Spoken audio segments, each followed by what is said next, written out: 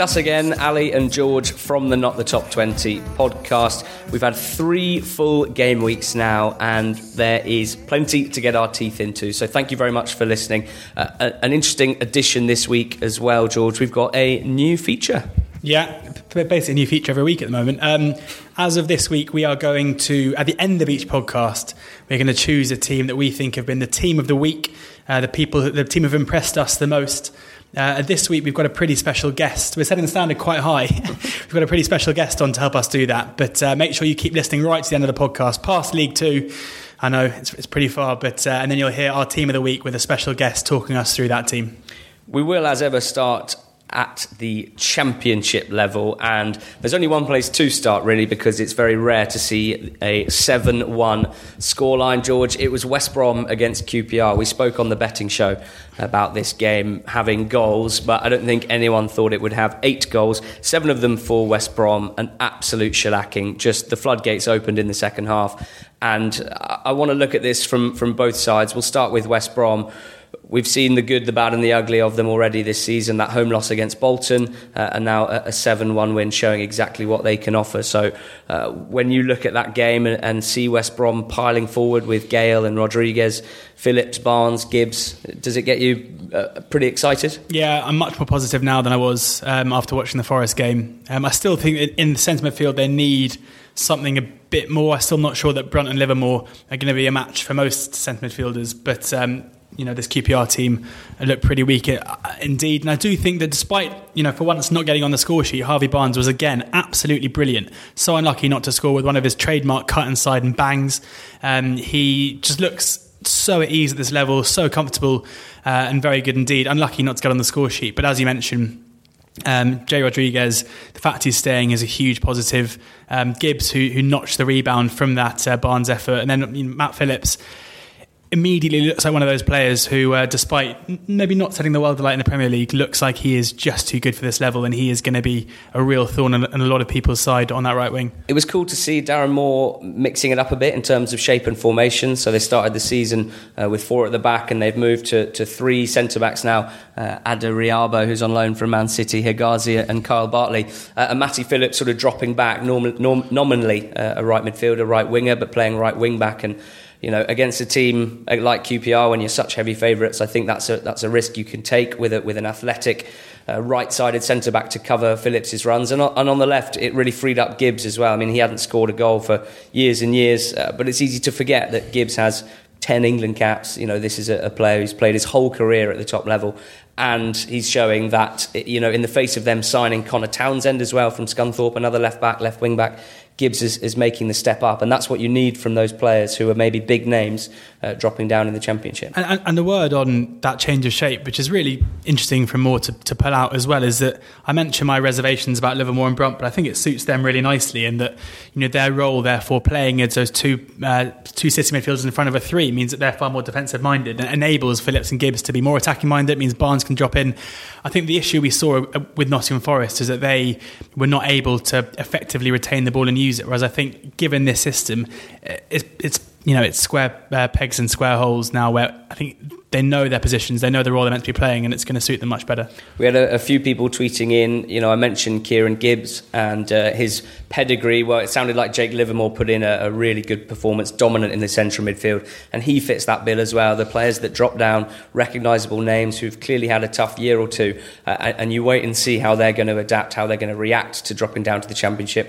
Livermore putting in a really good performance there. As for QPR, well, Patrick said to us they looked just mentally shot after the 3rd goal.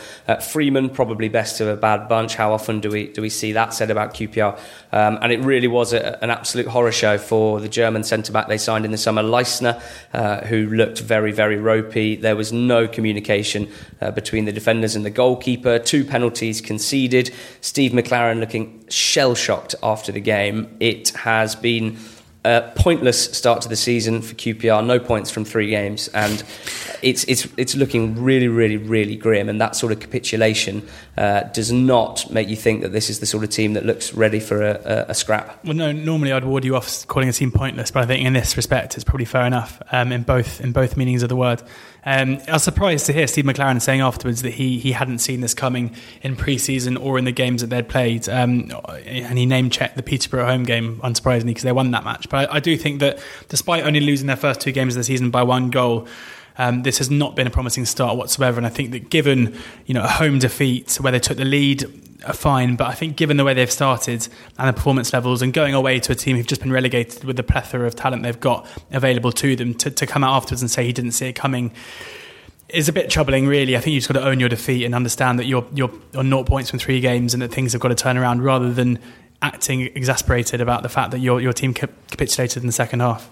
There are 2 other teams on 0 points from the first 3 games. Reading are one of them. They lost at home to Bolton on the weekend. George, now, of course, the Reading poor start to the season was something that we certainly expected. I think a lot of the fans were waiting to see how Paul Clement would do with a whole pre-season behind him. But again, after this defeat, a little like what you've said about McLaren there, not the most convincing quotes from Clement post-game. And I mean no disrespect to Bolton and Phil Parkinson, who is doing a fantastic job again, and who are massively outdoing our expectations. But I think it's fair to say that as a Reading fan, you will not be putting up with home defeats for Bolton for very long. No, again, this it looks like a fairly unlucky defeat. Statistically, this isn't the same Reading team as last season, who were basically struggling to create anything. They had 15 shots to Bolton's 9. A fair few of those shots were in pretty ropey positions, but a few were inside the box as well. So, and they dominated possession completely outpassing Bolton as well. So you do wonder if maybe this is variation coming up again, where because they picked up so many points last season which they didn't deserve, and inevitably they were going to have a run where maybe they weren't picking up the points that they did deserve. The first 2 games against Derby and Forest, it's a pretty tricky start, and maybe they're unlucky in that Derby game again. So it's one of those ironic things where I'm sitting here wondering if Reading are actually getting a bit of the short straw at the moment, and now their manager looks like he's in trouble and the fans are up against him. So a couple of the fans that we've heard from, you got one in Simeon who sort of agrees with you, says that the first half was bright, particularly Mark McNulty, who found space between the lines really well. Callum, on the other hand, says Reading are as bad as they've ever been. No width, no threat, and no excitement. So he's already not very happy with Paul Clement. And focusing on Bolton, Simeon said they tightened up in the second half with a very solid defensive shape and we had no answers. Callum says they defended well, kept it simple and scored. Is that the difference between a team like Bolton, who look very much ready and willing for a relegation battle and understanding of their roles and how they're going to approach games, versus maybe a QPR or a Hull or a Reading who have convinced themselves before the start of the season that they're not going to be in trouble and are now coming up against teams who are ready for that and well drilled for it and struggling? Possibly. I mean, I do think this Bolton team, it's been an unbelievable start, but we have to accept that they're running hot at the moment. This isn't going to continue. As 6 points from 2 away games is a great effort. I mean, with this Reading team, maybe the expectations have to be reset. Again, I'm still not entirely sure what their fans are expecting from this season anyway. But the fact they are creating chances, albeit they're only one of 2 teams who haven't had a shot in the 6-yard box yet, they are averaging 15th in the league for shots inside the opposition area, where last season they would have been bottom. So that suggests some kind of progress.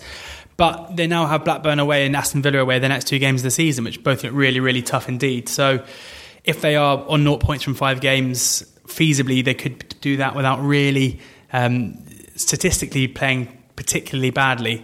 But you'd think at the end of the day that's probably going to be the end of Clement. Parkinson definitely getting plenty out of some of his summer signings, and it's no surprise, or rather no secret, that he really was shopping in the bargain bin in terms of championship potential signings. But Josh McGuinness has been a real handful, starting to to replace the physicality that they lost when Medine left in January, which Wilbraham was doing his best to replicate. But McGuinness, strong, good in the air.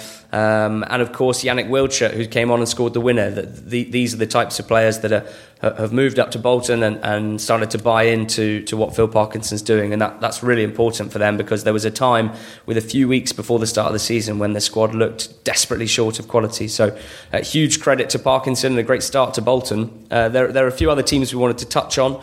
Millwall beat Derby 2-1 in Millwall, and then I suppose Blackburn, who we might touch on as well. Two teams that drew their first two games of the season, making it quite hard to say definitively how they were looking, but in intensely Millwall fashion. A team in Derby arrived at the Den, did not hit the ground running at the start of the game, and found themselves 2-0 down. So I know that someone I was talking to yesterday, Jake Robson, who's a reporter for TalkSport, he was there and said it in quite classic Derby fashion. They set up with 4-4-2. In the second half, Harris took off a striker, replaced him with a midfielder to try and shore things up, and the fans got very upset about that. I remember reading that Harris is essentially obliged to play 4-4-2. The fans just wouldn't accept anything else, which I think is quite a unique situation, I suppose, in that sense. But in Millwall, a team that finished in the top half last year against all the odds, and we weren't sure how much they would maybe regress. They obviously went on that long unbeaten run in the second half of last season. We weren't sure if they were going to be able to keep it up, but fairly positive start to the season, I think. Really positive. I think that opening day draw with Middlesbrough, despite the sickening circumstances where they were 2-0 up, looks better now given how Middlesbrough have continued the season. I think a draw away at Blackburn also looks really good now as well. I think Blackburn are a team I'm keeping a very close eye on for the next few weeks, where I think they could easily be one of a few teams who didn't necessarily expect to be going for even playoff ambitions, who looked like they could do. This Derby game was really interesting. Scott Carson attempted more passes on his own than any Millwall player, which I think tells you a lot, about the way that Frank Lampard has set his team up to play, and maybe their shortcomings as well. We've seen managers before at this level fall into the trap of trying to input a style of football that doesn't really suit the players he's got at his disposal. And the fact that Richard Keogh attempted 78 passes over the weekend, Richard Keogh has had his good times as a Championship centre-back, but I think anyone trying to turn him into some kind of a ball-playing player with Carson behind him, these guys aren't really used to this style of football. So Frank Lampard has to work out pretty quickly if he's going to be that committed to this style of playing out the back, given that they're not really creating too much. They didn't really create anything in the first half. It wasn't until they were 2-0 down and Millwall really sat off that they were able to create much, and even then it wasn't really enough. So fantastic by Millwall, really did a job on them, and I think again they're going to be very hard to beat, especially at home. But I looked at this game more as just panic. Well, not panic, but just a bit of negativity for Derby, really. Even when you've got Tom Lawrence shooting from 40 yards with a free kick, which Jordan Archer made a very good save, but even then you're wondering if this is going to be the way they approach games, then concerns. Hull are another of the teams on 0 points, and it's been written about already plenty about the issues there, lack of investment, and Nigel Adkins essentially managing a team with a hand or two tied behind his back, and it's something that we more or less predicted from the start of the season, so we won't dwell too much because it's been a miserable start to the season. They were beaten at home by Blackburn, who on the flip side look really, really good. Tony Mowbray has managed to help them step up to the Championship fairly seamlessly. Of course, Bradley Dack is taking the headlines. He has been on absurd form, both in terms of scoring, arriving late in the box and finishing really smartly on the weekend, but also in creating, set up a few goals in the Carabao Cup, and him and Adam Armstrong look to have quite a good partnership. Casey Palmer's been sort of helping him out, I suppose, in a supporting role, and they look really fluid, and they're playing brilliant football, good attacking football, Blackburn. They, along with Wigan, have really stepped up to the Championship well and have proven themselves to be very much teams to watch this season. Just lastly, George, Brentford, we didn't mention last week, they got a very good point at Stoke and probably felt like they deserved a bit more, but they made very light work of Sheffield Wednesday yesterday, and 3 weeks ago we predicted them to be third, I think, in our 1 to 24 predictions. There were plenty of people who were quite surprised about that, but I suppose after such a poor start last season, which we just didn't think would happen again, we're starting to see the Brentford side that we hoped we'd see, and possibly actually even better than we expected. Yeah, there's a lot that's been said about Leeds being the class team in the league so far this season, and given the fixtures that they've had to contend with, I think that's fair. But Brentford have lost absolutely no ground on them whatsoever. They look really, really good. I think everything's clicked very quickly. That away draw at Stoke, I guess, they have lost ground because they've dropped points, but in terms of impressing and in terms of the way they're playing, they look like definitely one of the class teams in the league. And I think that given the start they've had, given the fact that Pompey, despite continuing to miss chances, is scoring and they're creating so much, the start that Ollie Watkins has made, keeping Ryan Woods, this is a team who are well set for a real promotion push. And I think that you and I are going to Villa Park on Wednesday to watch Aston Villa Brentford. I think we both probably expect a bit of a surprise to the neutral there, where we think Brentford will do pretty well. And I have a feeling that Wednesday night could signal the game where people wake up to them a bit and think, hello, this is a team, this isn't little old Brentford anymore, this is a proper team who are going to be fighting at the top end of the table. Plenty of teams would have struggled with the Ryan Woods to Swansea saga. Woods very much still at the club and unused sub on the weekend, but Smith has basically created no issues or fanfare surrounding it, has trusted McEachran and McLeod to step up, which they have done. They've got two 20-year-old centre-backs playing in Ezri Konsa and Chris Mepham, both of them incredibly impressive in their different styles of defending, and someone like Dalsgaard's been really catching the eye. They've been integrating slowly some of those new players. Saeed Benrahma has had a few cameos off the bench that have been really exciting the Brentford fans, just full of flicks and tricks and pace, and looks like an excellent player. So all good news for Brentford at the moment. It'd be really interesting to see how they get on at Villa Park on Wednesday. A Villa team who are on 7 points as well, but whose fans don't seem quite as enamoured with the start to their season and with Steve Bruce as the man to take them forward. I would say that's probably the pick of the midweek action, and definitely make sure that you're subscribed, because I'm sure on Thursday when we do the betting show, we will discuss the games that we've been to see this week, namely Oxford-Accrington, and then on Wednesday, Aston Villa against Brentford. Make sure you're following us on Instagram at NTT20pod, and we'll make sure that we get some half-decent content out there over the course of midweek. Dropping down into League One, George, and you went to Portsmouth 4, Oxford United 1 on the weekend. Pompey, one of three teams across the EFL, joined by Leeds and Peterborough, with a 100% record so far. How impressive were Portsmouth? Jamal Lowe, from what I saw in the highlights, really catching the eye. Yeah, Lowe did catch the eye. He was very good second half. It's worth pointing out that his goal was when the game was, it was 3-1 in the 94th minute. I mean, it doesn't take anything away from it, but it was by no means the goal that won it. The players that really stood out were definitely Thompson in the middle of the park as well, on loan, obviously. I think it was his first game for the club. He's on loan from Millwall. From Millwall, yeah, who looked really, really good indeed. We also had, obviously I was delighted to see Pittman wasn't there, but I can see why Hawkins is the man in favour. He may not be a goal scorer, but wow, he wins absolutely everything in the air, and he's a real nuisance indeed. Ronan Curtis was a thorn in our side, and a player who I think many opposition fullback will hate playing against. What sort of player is Curtis? He's come over from the League of Ireland, I think. Yeah, just very tenacious, good on the ball, wound up Tony McMahon like nothing else, was in the referee's ear the whole time. Just looked a really good player, just a nuisance really. They look really good. For much of the game, it looked like men against boys, I must say. Even when they were lining up, you looked at the Oxford team compared to the Pompey team, and they just looked stronger, fitter, and when the game started, you could just see that they were better.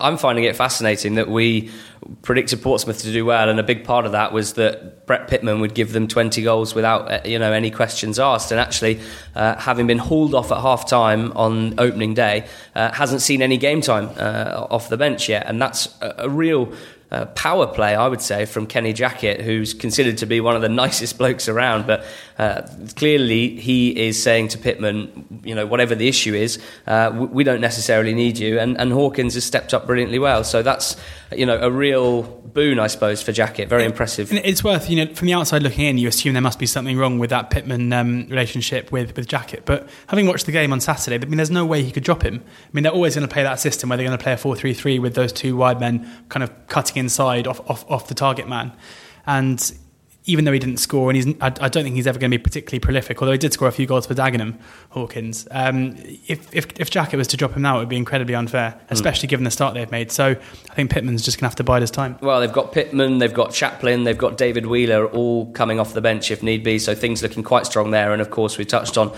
their defence in the past, but looking as solid as ever. That back four of Anton Walks, Jack Watmore, Matthew Clark and Lee Brown, it's not much getting through them. Until they were 3-0 up, and then suddenly Oxford managed to create a couple of chances, but hit the woodwork twice, but it was way too late. Peterborough, fellow team with a 100% record, and they dispatched Luton on the weekend. We had a few messages from Luton fans saying that the referee was one of the first they've seen for a while, but one of the worst they've seen for a long time. But watching that Peterborough side in full flight with Dembele at the heart of things is pretty exciting. Yeah, Dembele and Cummings both look like really good signings. We saw Cummings stick away the penalty that he won himself in impressive fashion. Dembele looks really good. A huge churn of players over the summer, but it looks like yet again they've recruited well. And with these Steve Evans teams, when he gets them clicking, when he gets them scoring, they're very hard to stop. And in the 3 league games they've scored 2, 4 and 3, which suggests they're going to have no problems going forward. Luton, I think, can not feel they weren't hard done by, but at the same time you still have to think they probably didn't deserve to be 3-0 down after half an hour. Their season yet to really start, but I'm still not particularly worried about how they're going to be getting on. We had a tweet saying, laughing at our Luton top 2 prediction at about 5 p.m. on Saturday from a Sunderland fan, and I thought, well, they've played who have they played? Portsmouth away, Sunderland at home and Peterborough away. I think we'll find out plenty about them in the next few weeks. And add into that a pretty tricky tie in the Cup away at West Brom, where they played not their strongest team, but still played a decent team. So it's been a really hard start for them. I think that Nathan Jones will be delighted. They've got 2 home games in a week against Southend, which I think they should expect to win, and Shrewsbury, which they should probably expect to win as well. So it would be no surprise to see them suddenly on 7 points rather than 1 point at the end of the week. Sunderland looked very strong, dispatching really Scunthorpe yesterday on Sunday afternoon. And in Josh Major, they've got a striker who is just finishing with unerring quality. Max Power was added in midfield, and of course he's going to be good at this level. He's loved it here down in League One with Wigan before, and they are starting to look like the team whose class players and the quality of their players is starting to show. Maguire finishing well, Lyndon Gooch having a great start to the season as well. So really good stuff from a Sunderland point of view, and another massive attendance there. So as we said, that they did their job in the summer, the new owners, to create anticipation and to make the fans feel like they were doing the right things.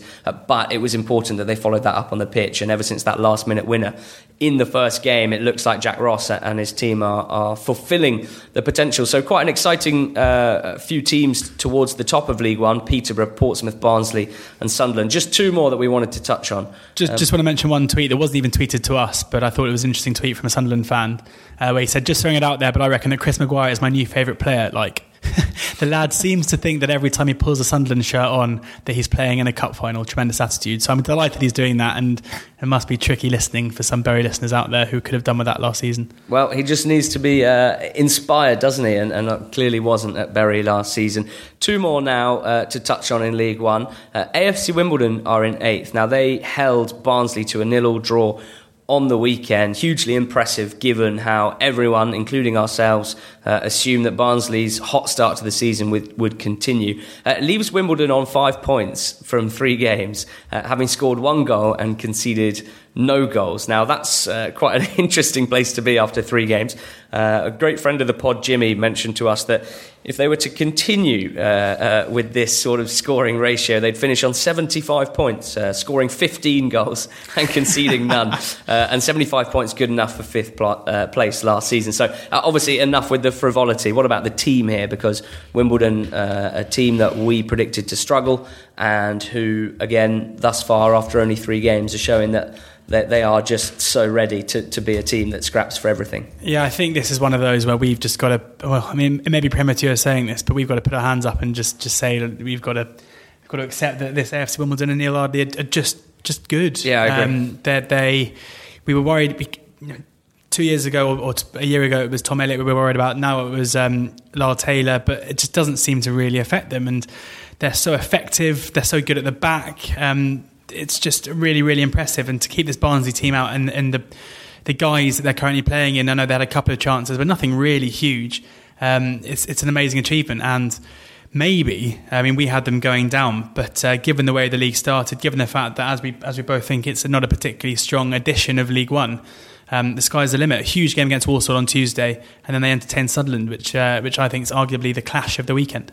Oshalaja at the back for Wimbledon is just an absolute gem. Not only is he sort of the ball winner, we saw the likes of Nsiala impress last season, who just win everything, but Oshalaja on the ball as well, hugely impressive, and looks set to be the sort of player that will make the step up to the Championship at some point, in a fairly straightforward fashion. I know that Wimbledon fans are absolutely thrilled that he's stuck around for another season. He really seems to have found a home at Wimbledon after an early career spent out on loan. So congrats to Oshalaja, congrats to Neil Ardley, because the start of the season has definitely allayed any fears that Wimbledon fans had that this might be a really tough season. Of course, there's still a fairly long way to go, but really impressive start and a great performance against Barnsley. Lastly, George, we just wanted to touch on Walsall because they were part of our first game in focus of the NTT20 betting show. That game against Gillingham, which we predicted to be over 2.5 goals and both teams to score, finished 2-1 to Walsall. So a successful week for us in terms of tipping, in terms of the game in focus, but also another example of this Walsall team just knowing exactly what they are and really just doing a job on the opposition. The atmosphere around the club has gone completely 180, and Dean Keats seems to be doing an unbelievable job.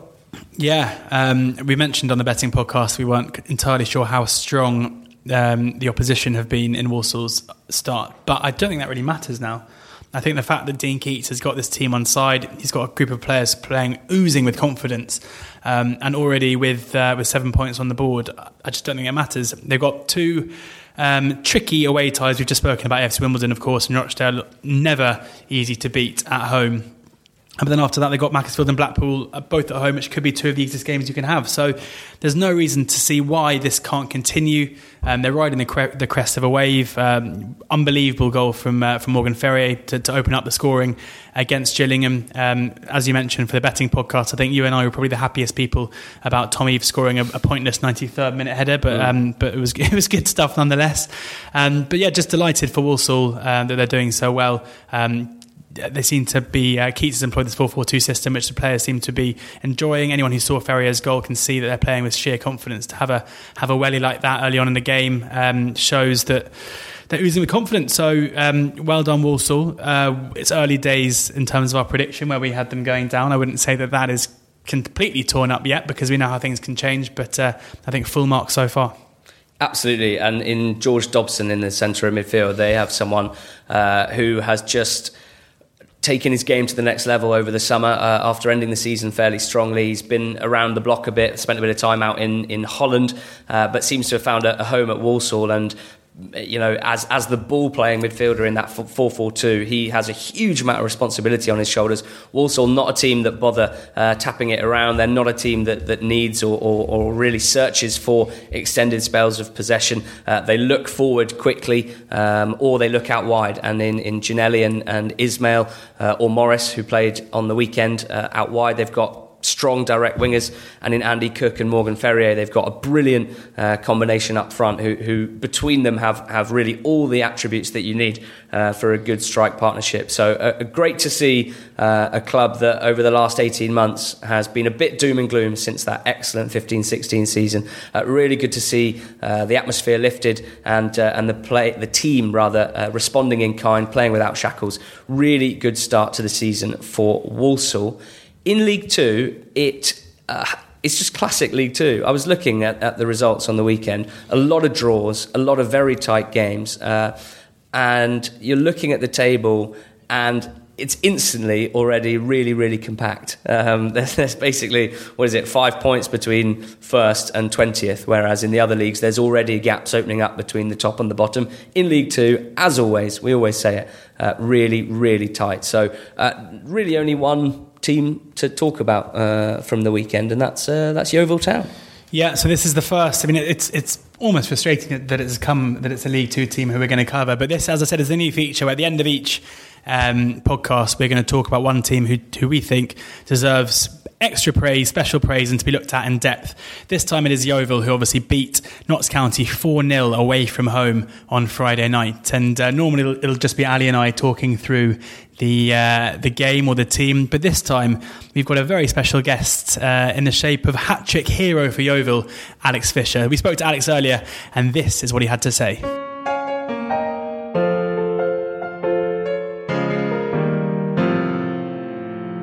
Alex and I actually went to school together when we were younger, so that's why we've been able to get him on the pod at such great notice. Thanks for joining us, mate. Pleasure. Thank you for having me on. So just to kind of kick off with, obviously, an amazing result on Friday night. Not much football going on, so a lot of people saw it. Just talk us through how it felt to get off the mark away from home against one of the favourites for the league with a hat-trick against Notts County. It was tremendous. Obviously, personally, it was nice.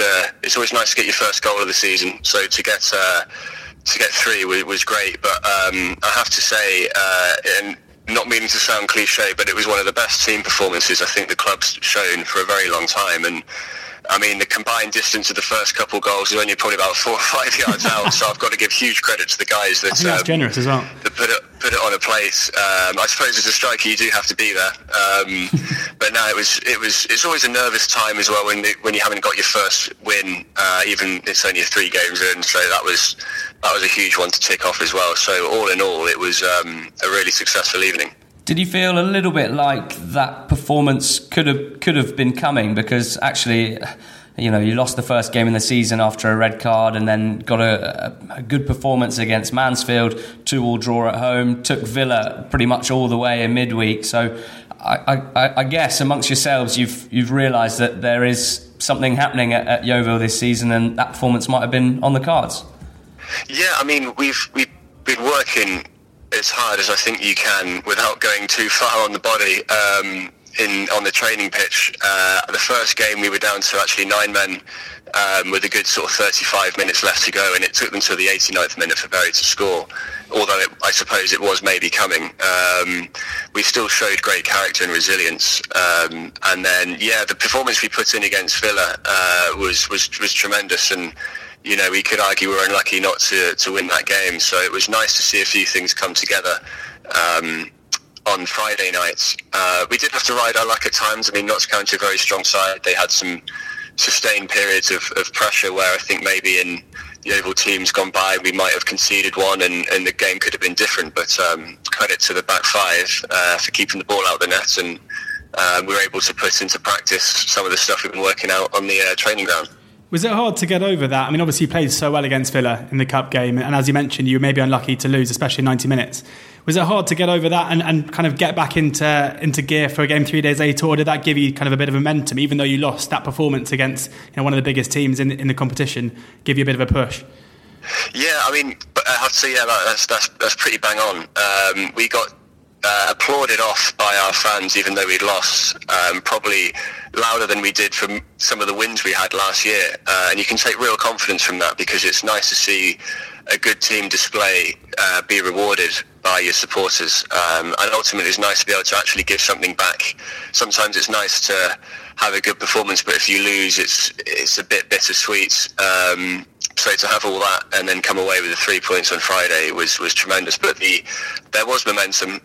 Personally, I felt ever so slightly responsible, having had a penalty saved in the Villa game, and it was great to be able to sort of put that behind us, and as myself personally and as a team, start gaining a little bit of momentum in the league.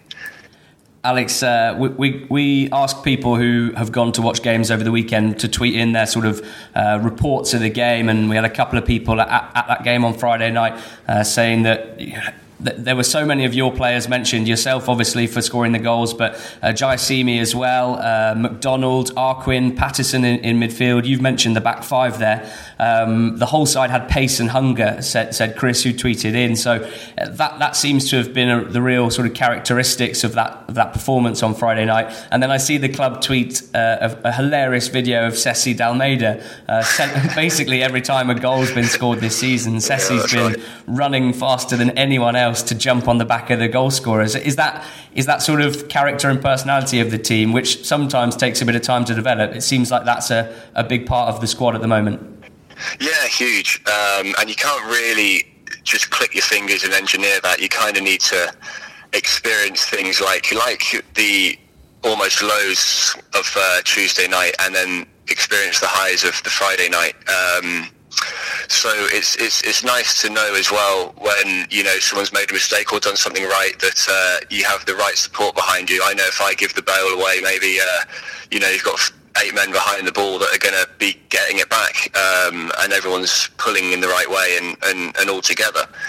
People, Seth, I don't think he needs to up his stats when it comes to ground covered, so I'm surprised he doesn't take a break when we're celebrating, but he seems to want to try and push his sprint distance up by trying to catch up with whoever's celebrating.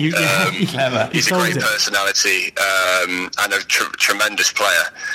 Fits really strongly into our blueprint. As you mentioned, you can't pick out any individual from that game. I felt ever so slightly embarrassed to take some of the headlines, because I guess a hat-trick's a hat-trick, but there were some real standout displays from everyone, and I think you could pick any one of the individuals that came on, started or came on, and argue that they should have the nice words written about them as much as it was me. Fisher Thrice was one of the headlines that I saw that you've mentioned there, which I quite liked. Yeah, I think it's any sort of fish-related part. I think the name's quite useful for journalists out there. So it's I suppose that's quite a funny one. As you say, you made the headlines. So I think a lot of people would have been typing your name into Google on Friday night and Saturday morning, and having a quick look down your Wikipedia club list. I can see this becoming something of one of those quiz games where people tweet your club list and say guess a player. To run through Oxford United, Brackley Town, Oxford City, Jerez, TNN, McKellen, Heist, Monza, Mansfield, Torquay, Inverness, Motherwell, Yeovil. Just for those people who don't know, maybe just tell us a quick bit about how you managed to rattle off those clubs. And I know it all started at the Glen Hoddle Academy. That's right, yeah. I've always set out when I've signed for a club to try and lay a marker and be there for a substantial amount of time. It's funny when you hear it read out like that. It sounds quite a journeyman career. Bit of a football manager career, maybe. I've also had a few unfortunate injuries along the way, a few operations that have curtailed my time at clubs. Often lower league sides don't necessarily have the time or the finances to put someone through a new contract when they're coming back from a long-term injury, so that would explain sometimes why I've moved maybe a bit prematurely. But I started at Oxford and had a couple loans to some part-time teams when I was between 16 and 18, and then moved to the Glen Hoddle Academy, which is based out in Spain, and kind of through that embarked on a career in Europe. Not necessarily intentionally, but when you've got a contract and a bird in the hand in Spain versus trials in England, you take the security, and also it was a great chance to play a different style of football. And you'd be surprised how much easier it is to move across Europe than it is from England into Europe. So it might sound like a big deal moving from, say, Spain to Belgium from an English point of view. But out there, it was just like, this team's seen you play. Would you be interested? Your contract's coming up, and you negotiate and off you go. And that was the same when I moved to Italy. I've always tried to gain a record that I would be able to make a move back home. I'd say now, if you were doing it, you'd have a lot better chance than you would when I was doing it, because there's not so many things like Y-Scout or videos or anything like that where teams in England can remotely watch you like they can now. So I was kind of in that in-between bracket of generation where it was just before the wave of technology kind of hits sort of League One, League Two, So it was a lot easier to take the contract than risk a trial, because anything could happen. You know, if I got an injury or something or anything like that, then all of a sudden I'm out of a job, and you know, it's not long before the bills would start adding up. So it was always easier to sort of take the contract in hand. And when I finally got the opportunity to come home, which was to Mansfield, it was a dream come true to actually play Football League, even though it was 24 or 25 at the time. It was my first taste of English Football League, so it was that was great, and it led to a couple of years in Scotland, which I really enjoyed as well in the SPL, and had quite a successful time, certainly with Inverness. And then, kind of all rounded off with a trip closest to I've actually ever played to home in Yeovil since I left Oxford. Well, I mean, before we let you go, and we're delighted to see you doing so well, just going to put you on the spot quickly. I don't know if Yeovil fans will know this, but you scored a pretty famous goal up in Scotland, well, famous for the club, equalising the 89th minute for Inverness Caledonian Thistle at the Caledonian Stadium against Celtic. What's the career highlight? Is it that, or is it this hat-trick on Friday night? Oh, that's a tricky... Be careful. To get a hat-trick is tremendous. Correct answer. I'd say in terms of career achievements, that's got to be up there. The one thing I would say about the Celtic goal was I broke my ankle 10 minutes into my first game for Inverness, coming off the bench on Sky. So I was like, saying, "Oh, come on, guys, you should watch this." So I then spent 9 months coming back from that, and that was my first ever Scottish goal, Scottish Premier League goal, and goal for Inverness, live on TV, and an equaliser and Celtic. So personally, that was a particular high, because it represented a lot of hard work that I don't think many people would have seen. Getting up early doors in the gym at 5 a.m, working on your body, trying to, regain the muscle mass I lost on my one side. So that epitomised a lot of hard work. But being able to score a hat-trick, I have to say, was very special. I'd have to put them on par with each other, so I'm going to sit on the fence on that one. Fair enough. Cheers, mate, for coming on, and we wish you all the best for the rest of the season and the rest of the career. Hopefully many more headlines to come. That's great. I appreciate you guys showing an interest as well, and look forward to catching up with your podcast with future episodes to come.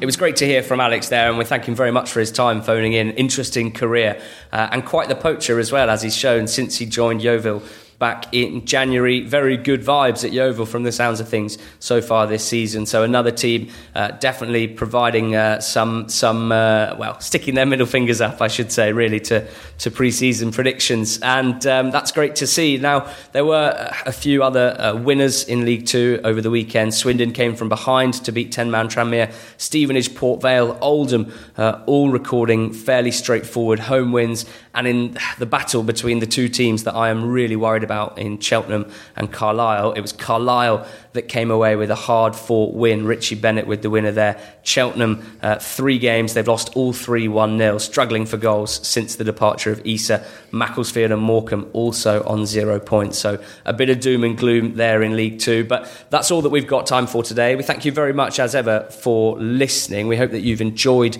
this podcast. If you have enjoyed the podcast, make sure you're subscribed. You will get the betting show from us on Thursday. Also, make sure that you are around on Thursday evening, specifically around 7 p.m, where the first EFL Matters of the season will be going out on Sky Sports Football. And the special guests in the studio are your friends from Not the Top 20 podcast, me and George. So we're looking forward to joining David Prutton for that one, and no doubt looking back at the first 3 weeks of the season, there will be no shortage of talking points. So really excited about that. Thank you very much for listening. If you've got this far, as ever, we just ask for a retweet, for a share. We are always so humbled and blown away by your support, but we still need it. So don't stop there. And until next time.